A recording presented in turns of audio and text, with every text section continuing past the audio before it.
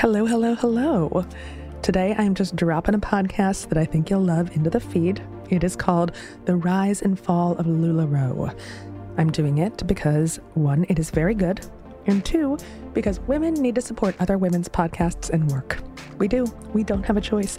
And I am a big fan of Steph McNeil's reporting on the influencer industrial complex on BuzzFeed. She's one of the few reporters that takes this world seriously, and she is a freaking rock star. And Steph recently created a new podcast all about the LulaRoe scandal. By now, you've probably heard the LulaRoe story. Quick recap if you haven't. In 2015, thousands of hopeful retailers bought into LulaRoe. It was one of the largest MLM clothing companies in the world. Before long, lawsuits and allegations that LulaRoe was operating a pyramid scheme started filing in from retailers. Many of them women and stay-at-home moms who had risked their homes, their bank accounts, and their relationships with close family and friends in an effort to be their own boss by selling LulaRoe leggings. I just happened to be on this particular episode talking about the big, fat intersection between MLMs and influencers.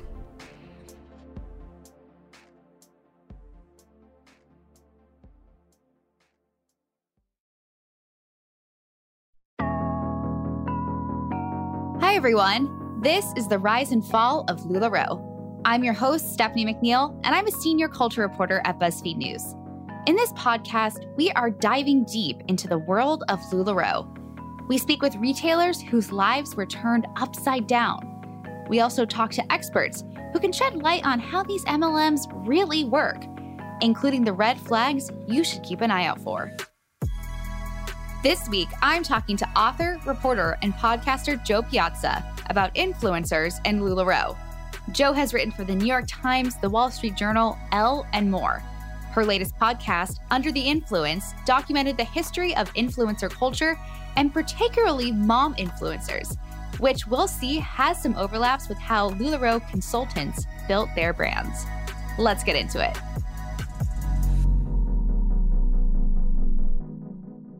Hi, thanks for joining us. We're so excited to have you, Joe, especially as an expert on all things mom influencers, which is definitely my cup of tea as well. So thank you so much for coming on. I love talking to a fellow influencer expert. We are few and far between. So this is an absolute joy for me. I'm so excited to dig into influencers in general, but also, of course, all about their role in LulaRoe, because I think when a lot of people hear the LulaRoe story, they don't think influencers off the top of their head, but actually social media played such a big role in LulaRoe. And your podcast, Under the Influence, is all about the rise of mom influencers. I found it fascinating. So how did you get interested in reporting on this topic? Oh my gosh, it is definitely not something that I ever thought I would be reporting on, but then I became a mom for a second time. And when you have a newborn, you're holding them in one hand. There's very little that you can do except scroll Instagram. The only appendage you have is a thumb. And so I was on Instagram more than ever. And because I believe our phones are listening to us, they 100% knew that I had a baby, that she was very, very little. And I just kept getting served up mom content after mom content. All of these women in like long, flowing Laura Ingalls Wilder style prairie dresses in their very clean white homes, in their white kitchens with their organic bottle nipples and organic baby outfits, organic everything.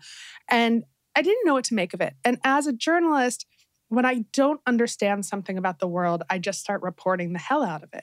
So originally, Under the Influence was going to be kind of an expose of the world of mom influencers. I was like, who the hell are these women? And why is everyone trying to sell me something? Why is every mom I see on Instagram trying to sell me something? But when I got deeper into it, I just realized that the world of influencing is so much more complex, that really the history of mom influencers is the history of women. And if you look at it as how women have been treated in the world and in business and marginalized in so many aspects of human life, it really does mirror directly the world of influencing. So it went from what I thought was going to be a saucy, sassy takedown to a really intensely reported look at the world of influencing and how that relates to what it means to be a woman in the world today. I love that so much because I cover influencers as part of my day job. And I think we need people who are actually taking a serious look at this culture, at this industry. This is a multi-billion-dollar industry that most of the time in the mainstream media really only gets mocked. Totally. We cannot ignore the creators who are creating this content because they're also creating the content that is propping up multi-billion-dollar, gazillion-dollar social media platforms. And so by ignoring it and not taking it seriously, mostly because it is mostly created by women, I think that we're doing a huge economic disservice pretty much to the entire country. Every Fortune 500 company is paying so much money. That's one thing that people always are surprised by. But you actually tried to become an influencer on your podcast. What was that experience like?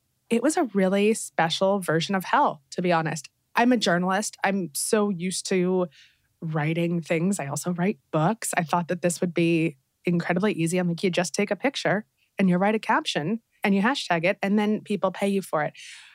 It was so hard. To gain an audience is ridiculously difficult these days. But to have that drive to photograph every aspect of your life, to put it out there, and then to craft these captions, which are unlike anything I'd ever written, that have to be vaguely relatable, but also aspirational, but also confessional, and to do that every single day while putting out content that is mostly just your face and your kids' faces. It's difficult, but it's also demoralizing. It makes you question everything about who you are. And I didn't have it in me to try to sell my life to the masses. That said, I gained a tremendous respect for what influencers do. They are not just taking a picture and posting a quick caption, for a couple minutes of work a day.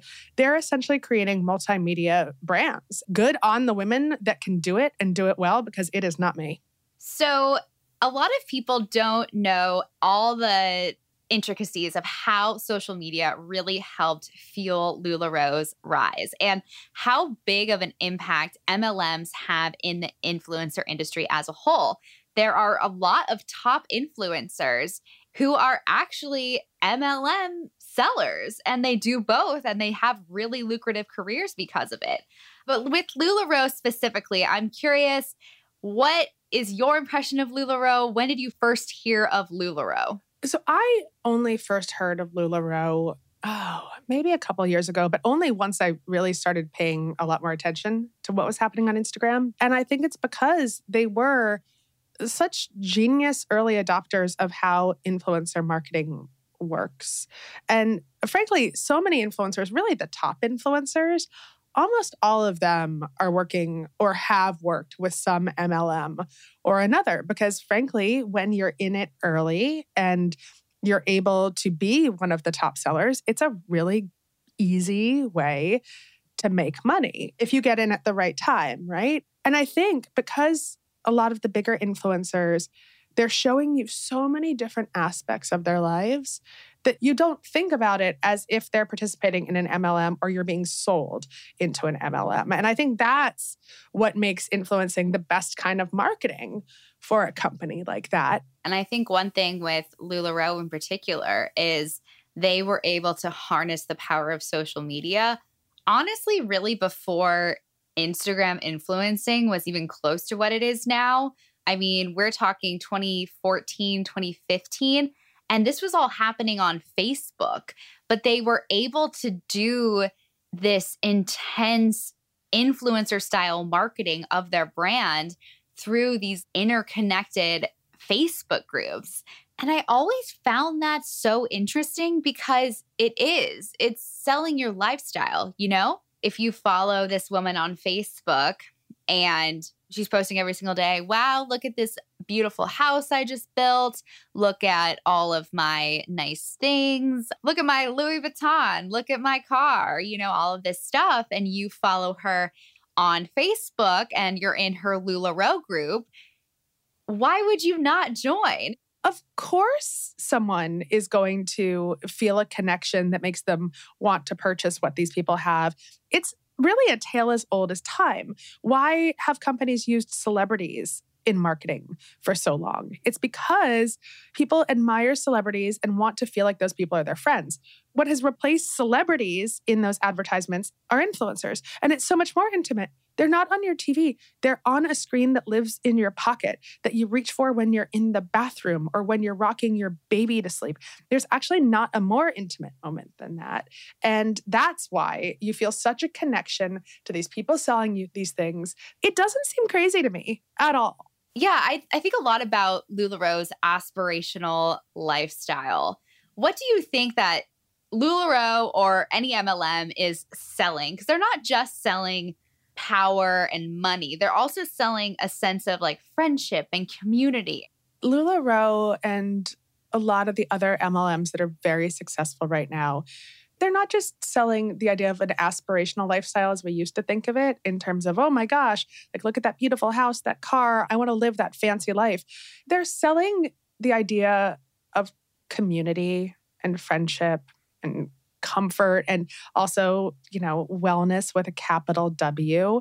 All of those things, connection, things that I think women are desperately craving today. And millennial women feel very disconnected despite being so connected on social media because, job prospects are pretty terrible these days. It's harder to live in the same neighborhoods as your friends. You're talking to so many friends only on text and not seeing them face to face. And then you jump up an age group and you have moms who are feeling more disconnected than ever because they're stuck at home with their babies. We have such a, lack of community these days. And so I think these women are hungry for what LulaRoe tried to represent in so many of their marketing campaigns, which is community, connection, comfort, wellness, and friendship.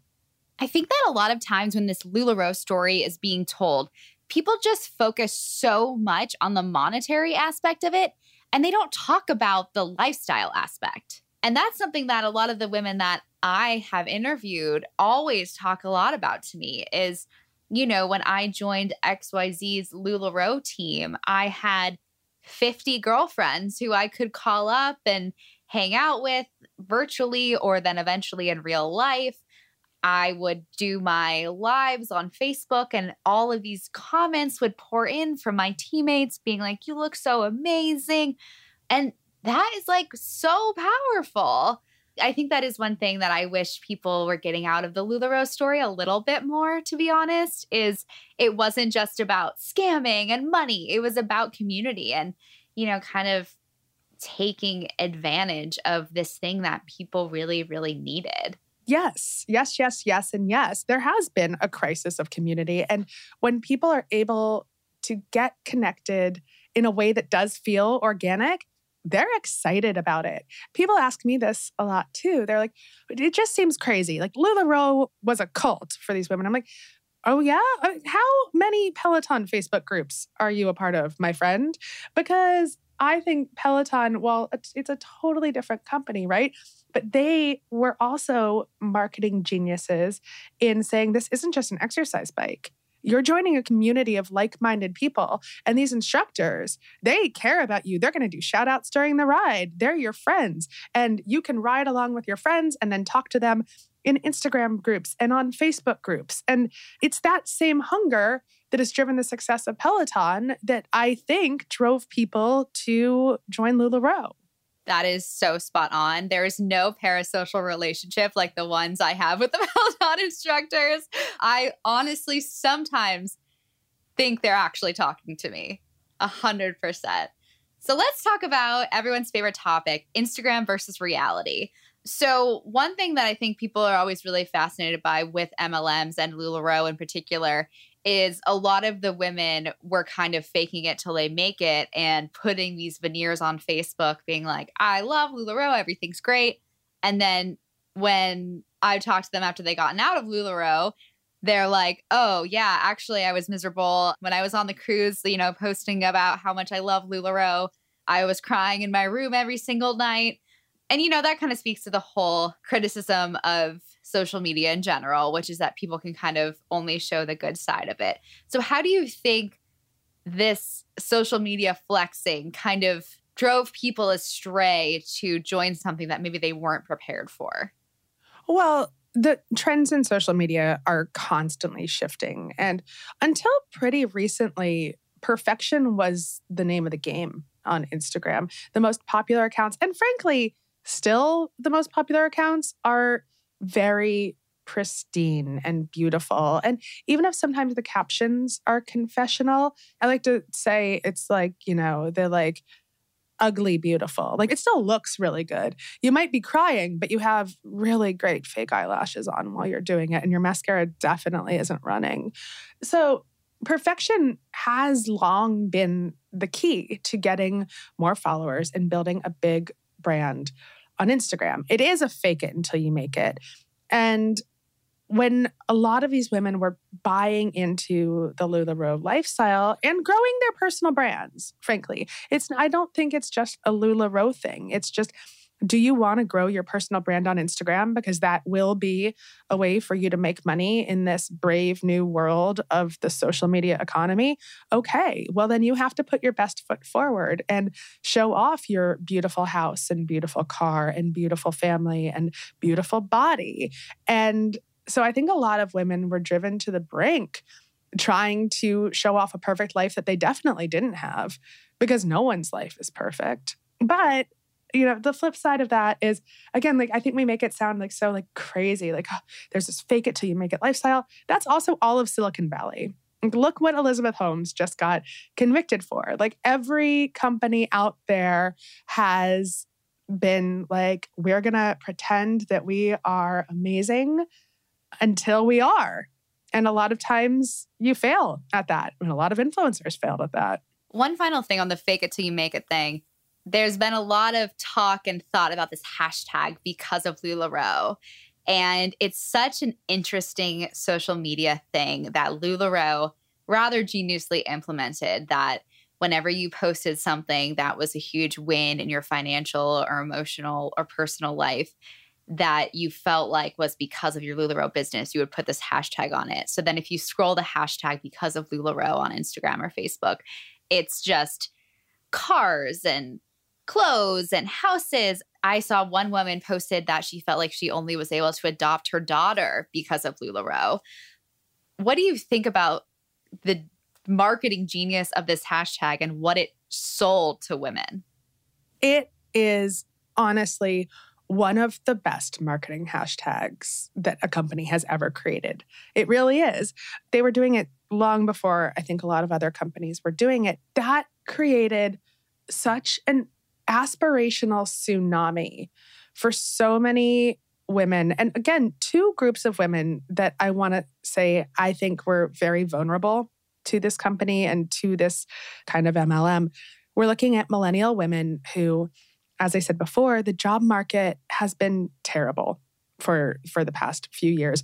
Getting a job is awful, and then rising in a job and making a living wage these days, even with a college degree, has been so hard for millennial women. And then you have the other group of women, which is youngish moms, both millennial and a little bit of Gen X, who it's real hard to work when you're a mom. It is really hard to support your family and make money, and you still want to contribute, but society doesn't make that entirely easy when you look at the cost of childcare. So, of course, they're like, oh my gosh, look at these other women doing it. I can do it too. It's so brilliant because it was not the company getting up there and saying, if you work for us, you'll get a car and you'll get a car and you'll get a house. They got the other women to say it. And that is what made it feel so intimate and so accessible.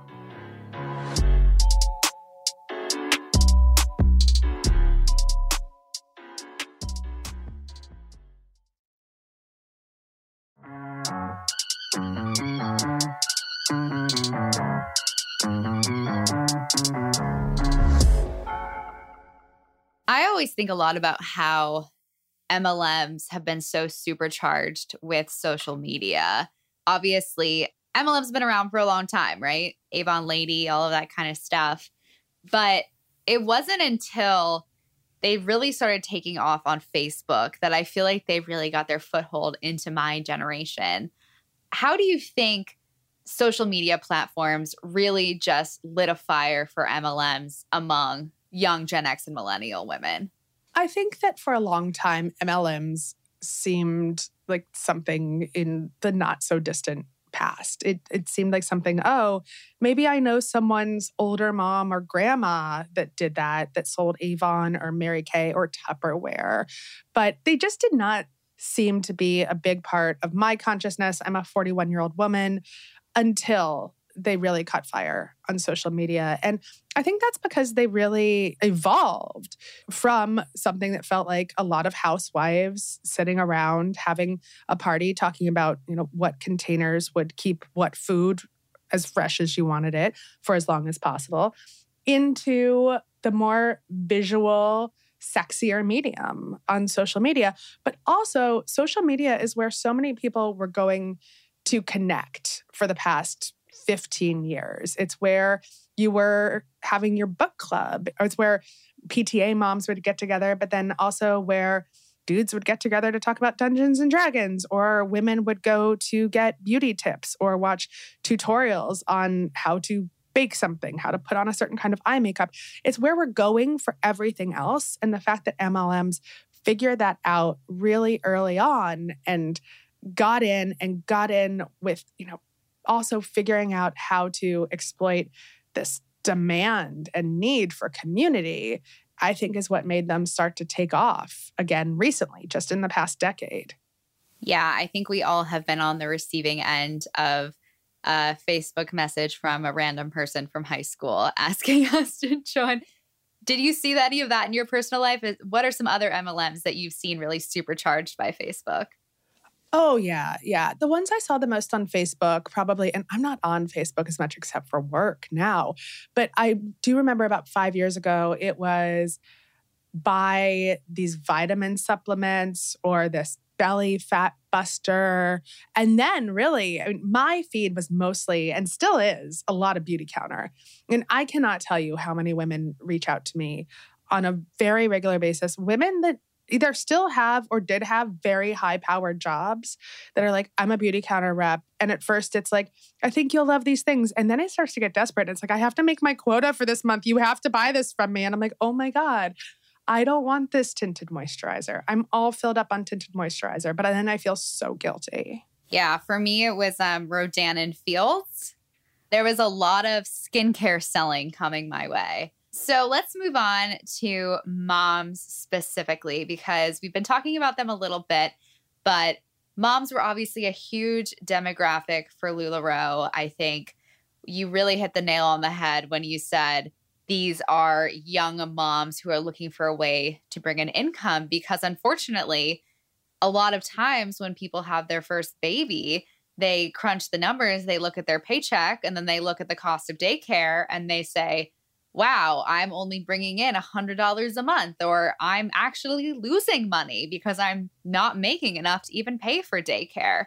And so one thing that LulaRoe really did emphasize was you're not going to be working full time. And when you are working, you can watch your kids simultaneously. Your child can be in their bouncer, or they can be watching Cocomelon or something while you are doing your work. And so you won't need to pay for childcare, but you will still be making that money. And it's interesting and really dovetails with your work. So I'm curious why you focused on moms, and what was your biggest surprise you found in your reporting on mom and mom influencers? I chose to focus on mom influencers for a lot of reasons. One, I was a new mom. It felt like something that I was very, very close to my life at the time. Two, it felt way more ignored than other aspects of influencing, like beauty and fashion influencing, again, because I think that our society tends to write off women, but particularly women once they've had children. And three, because I feel like there's such a vulnerable population to get sucked into the world of influencing. And when I say that, I also mean into the world of MLMs. Moms are treated terribly in our society. We've seen that during the pandemic. We're not given the social support system that we need. And the majority of jobs are not set up so that moms can do their work, but also care for their children or pay the astronomical cost of childcare in this country, in a country where childcare is neither subsidized nor tax deductible. So I know so many women who had climbed to the top of their damn careers, who after they had a child, one, realized that they would be making no money once they deducted daycare costs, but two, realized that very few companies are at all conducive or flexible when it comes to caring for a child. It's such an antiquated working system that was created for men with wives who stayed at home. So moms are particularly vulnerable and desperate to find ways not just to make money. Like, yes, moms want to help support their families. A lot of moms have to support their families, but also to find a new sense of purpose. Women want to work. They want to feel like they're doing something productive. So if someone comes along and says, hey, you can still make really great money, but you've got flexible hours and you can do it from home and you can do it when your kids are around, it feels like an angel has come down directly from heaven. And that is why so many moms are very sucked into the world of influencing, but also very vulnerable when an MLM like LulaRoe comes knocking. And that's kind of, what we were saying before, which is, I get why you would be sucked in. You see everything on social media and then you believe in yourself. You believe that you can do it. You believe that, if you just try hard enough, that you'll be a success. And it's really sad because I think it is preying on this really impossible situation that women today are in. And it really puts the onus too on the woman, where it's like, if you can't do this, it's your fault. It's not fair at all. It's terrible. And the onus is always on the women. It's like, if you can't do it, it's not because society doesn't provide subsidized childcare or because absolutely no careers are flexible to a mother's needs. No, you are just a failure. One of the phenomenons that I'm really, really interested in, which I have a feeling that you might be interested in too, are these MLM sellers who are at the top of their MLM. There are women who have 500,000 followers, and they really kind of came up as the same time as skyrocketing to the top of their MLM and also skyrocketing to kind of the pinnacle of becoming a mom influencer. And I find it so fascinating because they're kind of the pinnacle of what we're talking about, where they're able to use their lifestyle as an influencer to make $2 million a year, I think, with some of them, off of their MLM company. And I'm curious if you think that this is going to become a bigger thing where even more influencers are kind of have these two revenue streams where they can do both at the same time. And what are the pressures involved in running an MLM and running an influencer career? Because it seems like a lot to me. I actually don't know if you can be incredibly successful anymore, if you'll continue to be successful running an MLM if you don't have a great social media following. I think that so much of this marketing and the direct to consumer selling is done on social media now, that you have to build a really strong personal brand on social media in order to be successful at an MLM. I think that that's now, but really becoming a prerequisite. But it is a lot of pressure to grow, but then also to keep followers. I talk to influencers all the time who say, I just edit the hell out of myself. I can't post what my life is really like or what I really think, or I'm going to lose followers. I talked to a woman yesterday who said, I can't post what I really think about people getting vaccinated or about COVID. When I did, I lost 10,000 followers in a single day. And so I think that that's exhausting. And it's so much pressure to constantly be putting only your best face forward, which is just incredibly psychologically damaging. I've talked to so many influencers who have had their mental health deteriorate, who've had intense weight loss and eating disorders, all from trying to create the perfection needed to keep their brand going in order to then work with other brands, or to sell products for an MLM to keep the money coming in. It's all a house of cards is what it is. I always say that it's not hard to get followers. It is hard to get followers, don't get me wrong, but it's way harder to maintain them. So I'm curious about if you have any thoughts on the future of MLMs when it comes to social media, because basically right after there was this huge push for MLMs on social media, we got the anti-MLM campaign. And now, Gen Z is very attuned to MLMs. It's very mocked on TikTok. How do you think social media will continue to evolve in selling this stuff? Or do you think that eventually people aren't going to buy into it anymore?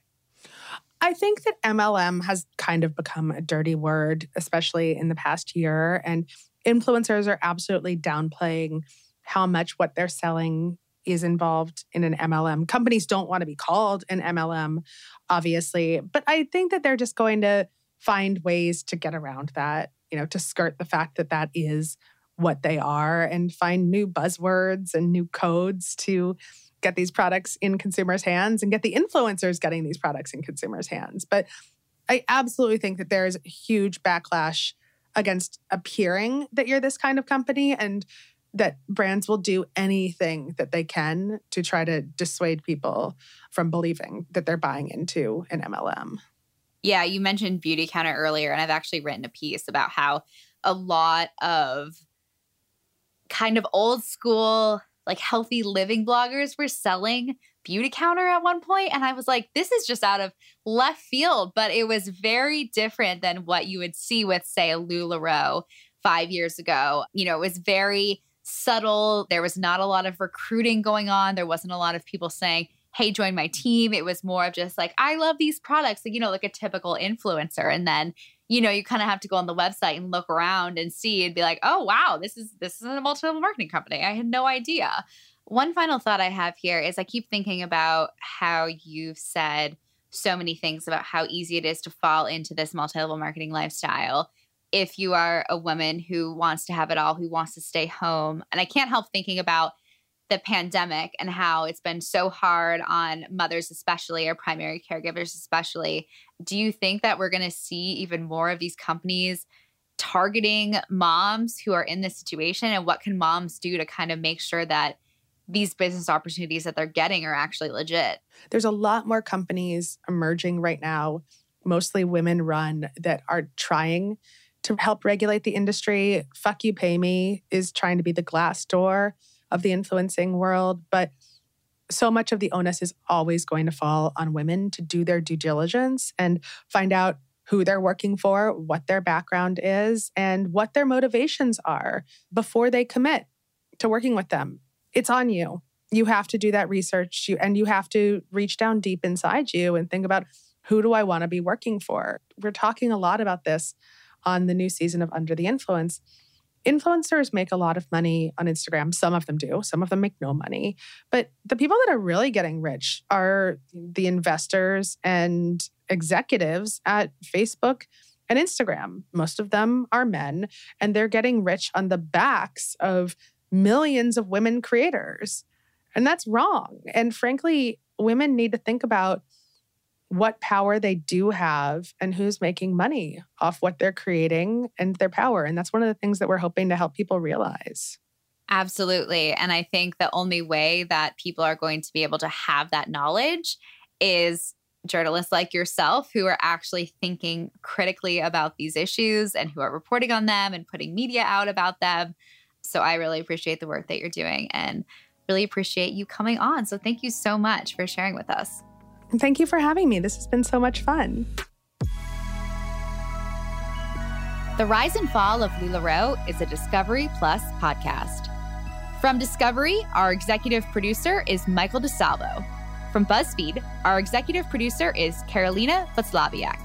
Special thanks to Shelley Sinha at Discovery, Samantha Hennig and Richard Allen Reed at BuzzFeed, and Pete Ross at Left Right.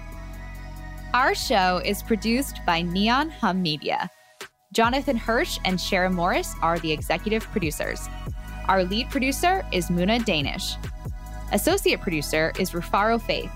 Our production manager is Samantha Allison. Sound design and engineering from Mark Bush. Our theme music is from Epidemic Sound. See you next week.